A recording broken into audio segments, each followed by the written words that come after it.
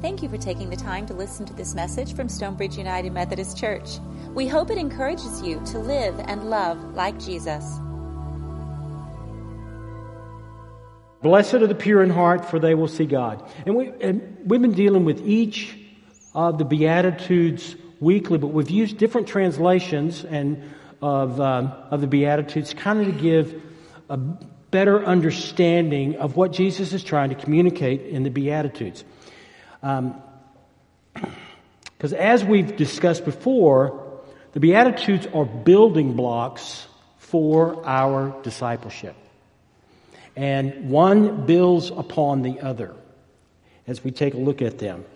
Today we deal with pure in heart. Those who are pure in heart shall see God. And what I want you to listen for today, okay, is that the way we see God is the way we see the world, the way we see ourselves, and also, I'm convinced, the way that we see the will of God for ourselves. So this is our focus today. I want to just review for a moment the other Beatitudes that we've covered so far to kind of give us a building block and where this fits. The first is empty our pride. Blessed are the poor in spirit. Empty our sin. Blessed are those who mourn. Empty our need to control. Anybody else have trouble with that one? I've got a real problem with that one. Blessed are the meek. Loving God in all things. Blessed are those who hunger and thirst for righteousness. And then loving others by offering mercy. Blessed are the merciful. Now, what I believe is that Jesus is really moving to the good stuff now.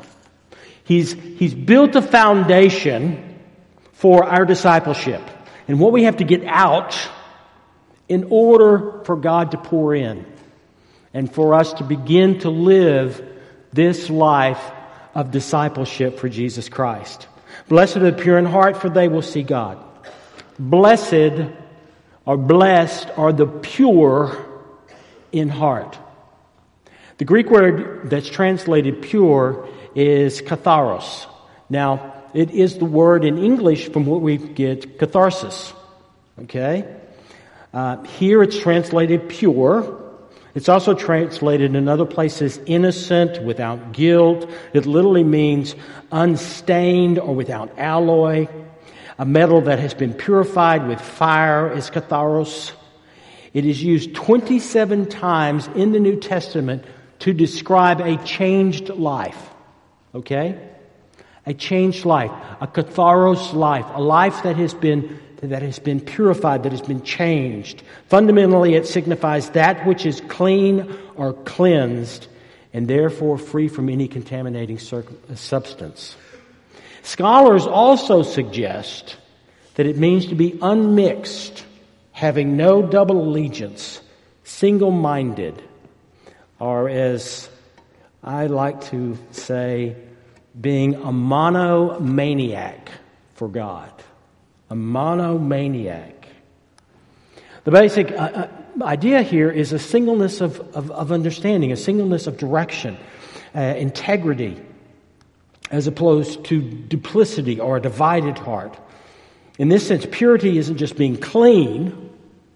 It isn't just about our behavior. It is about our focus. God wants us to be focused on God's kingdom and righteousness. And this is why Jesus says just a few verses later in chapter 6 of Matthew, no one can serve two masters. Either he will hate one and love the other, or he will be devoted to one and despise the other. A person with a passion for purity is one who's been cleansed in character, so that the way that he looks in public is the way that one acts in private.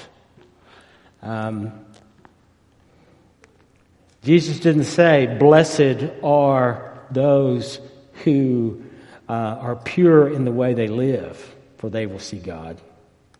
Because if he had done so, the religious people of that day would have been really happy with him, because they knew how to act in pure ways. In fact, Look at the Old Testament. You've got one law right after the other that will tell you how to live a good life, how to live a pure life. So they would have been perfectly happy because they were experts on those laws.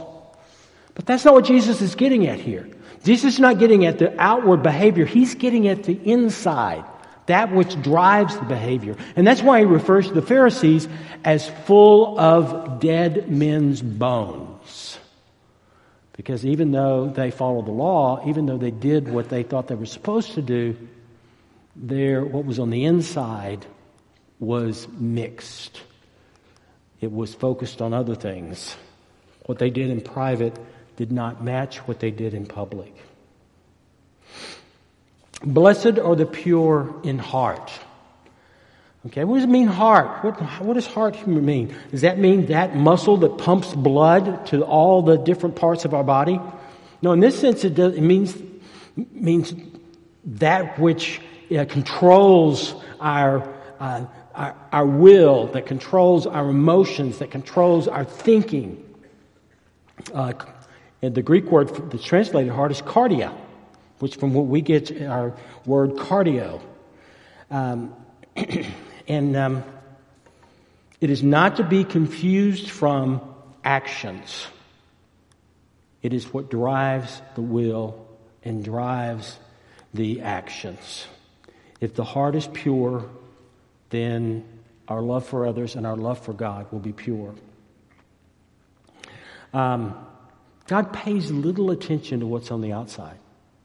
Now, don't misunderstand me. I'm not encouraging anyone to go out and rob a bank. I think that'd be silly. But if we get our heart right, okay, then everything else will follow.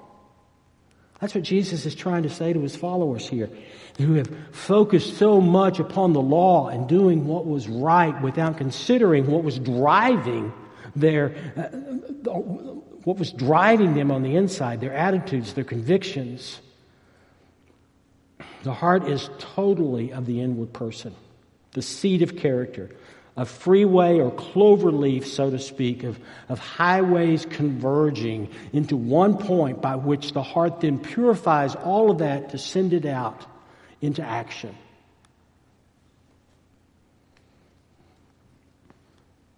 Anytime there is a problem with the heart, one can find the heart of the problem. So, how do we improve the condition of our heart? How do we improve the condition of our heart? I call this sermon Cleaning Out the Closet for a reason, because that's where we kind of put those things in our lives, you know. Elliot brought me over to his house, and y'all were cleaning out your house, getting rid of all the stuff, you know, getting it out of the way so that they could live their lives. The story is told about a woman, and this is supposed to be a true story, who called the police one afternoon frantic because she believed that her 2-year-old had been kidnapped. Now, I can only imagine what a mother would feel like to think that her 2-year-old had been kidnapped. The police came. They searched the neighborhood. They searched all the area around the house. And finally, one of the officers says, "Ma'am, do you mind if we walk through your house?" Well, the house was a mess. And when the officer walked back into the lady's bedroom, it was a mess. Things were piled everywhere. And when he opened up the door to the closet, things began to pour out, and with it, her sleeping 2-year-old, who had somehow climbed up into the closet. Maybe the mom had closed the door, but he was in there with all the other junk. And this is what the officer said to her. He said, "Lady, if you don't clean out this house, you're going to lose what is really important in your life."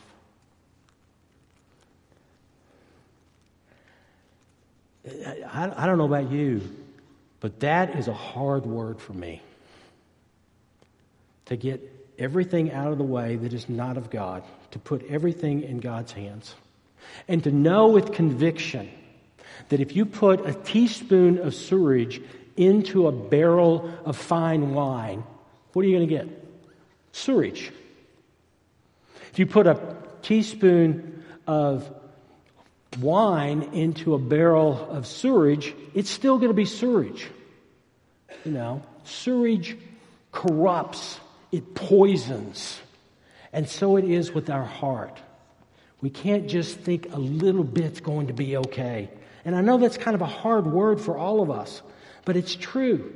It's like carrying around a great weight when we are carrying within our hearts those things that are out of line and out of balance with where we want to be in our Christian lives.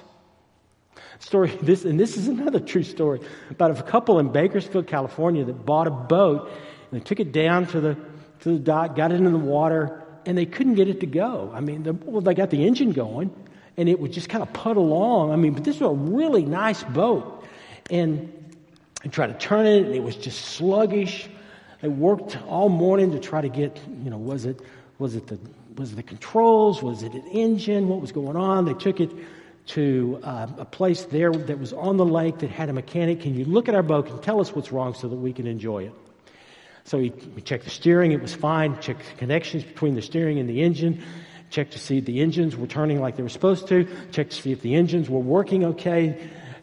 Checked to see if the propellers were turning. Everything was working fine.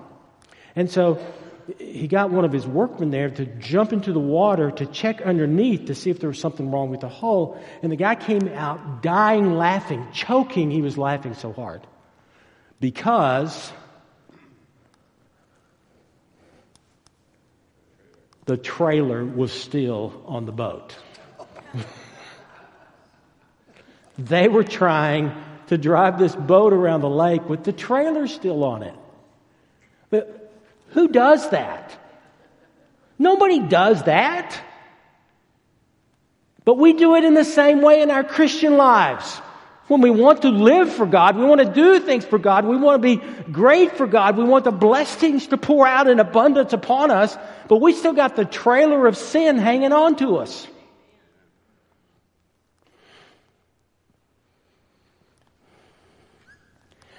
And it works like this. We got to free up God so that God can do God's work in us through Jesus Christ. We're holding God back. We're holding God back. And we think about that boat and we think that's ridiculous, but we're doing the same thing. We need to expose everything to the Holy Spirit. Let the Holy Spirit work in our lives. Expose it to the Holy Spirit. When I was early in my ministry, back in the day, if you were a young minister coming out of seminary, you got sent to the country. Okay? Well, I'd kind of grown up east of Dallas, so that was okay for me. I enjoyed that. It was not that far out of bounds. I wasn't a city boy much. I had lived in the city, but lived also in the country. But one of the area that I got sent to was Hopkins County out in East Texas, Sulphur Springs, if you're aware of East Texas. And at that time, it was the number 2 county in dairy production. Okay? And one of the larger dairies was about 3 miles from the church. And I just loved going up there and watching the operation, milking the cows and the cows giving birth and how they did their operation. And one day I went out there and fellow had a bunch of manure piled up. And I said to Jim, what are you doing? He says, I'm turning it into fertilizer. I went, oh, okay. That made sense. Put fertilizer on a yard, and it kind of smells like manure sometimes. I said, what's the process that you use? Because I saw him kind of digging around in it. He said, well, we've got this place over here piled up, and then every 7 days, we dig it and expose it to the air. We turn it over completely. I said, now let me get this right. You got this manure, this waste, and every 7 days, you're turning it over in order for it to become something good. And he said, that's right. And I said, there's a sermon in that. There's a sermon in that. Now, before I make a sermon out of it, tell me, what if you don't turn it? And he said, well, you don't turn it, it just smells bad and doesn't do good for anything. That's kind of like us, isn't it? When we get away from God. But as as we allow the Holy Spirit to turn in our lives, as we allow the Ruach, the breath of God, to breathe upon every corner of our being, every place within our heart, it takes that which is fouled and turns it something into value. That's what Jesus is talking about here. Blessed are the pure in heart. Blessed are those who have allowed God to do God's work within them. Blessed are those who have been touched by the Holy Spirit and healed by the Holy Spirit, for they shall see God. For they shall see God. Those who possess the purity within their hearts will receive a wonderful blessing. They will see God. And the root there of the word see, hario, is a word it's used for physical sight, but it's also used for all kinds of sight, spiritual sight, understanding. It's used to see beyond the present, to see the possibilities that are before you. And hario is used 449 times in the New Testament.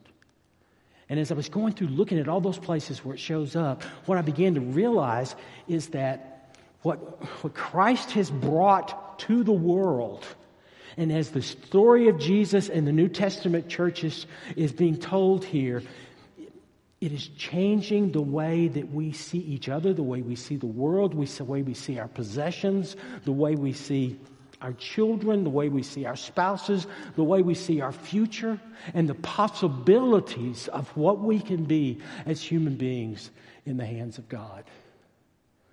They shall see God.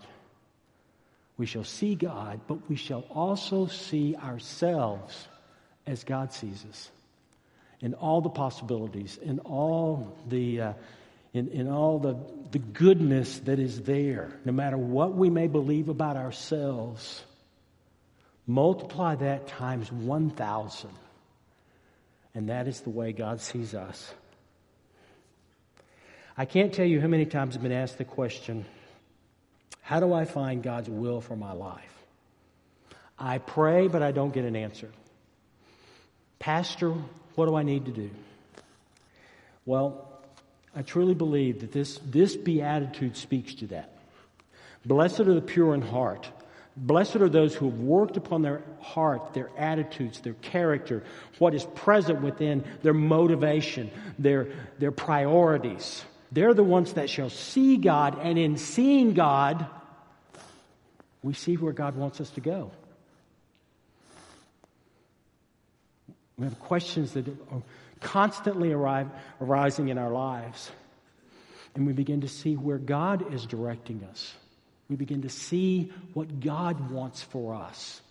To see God's will for our lives.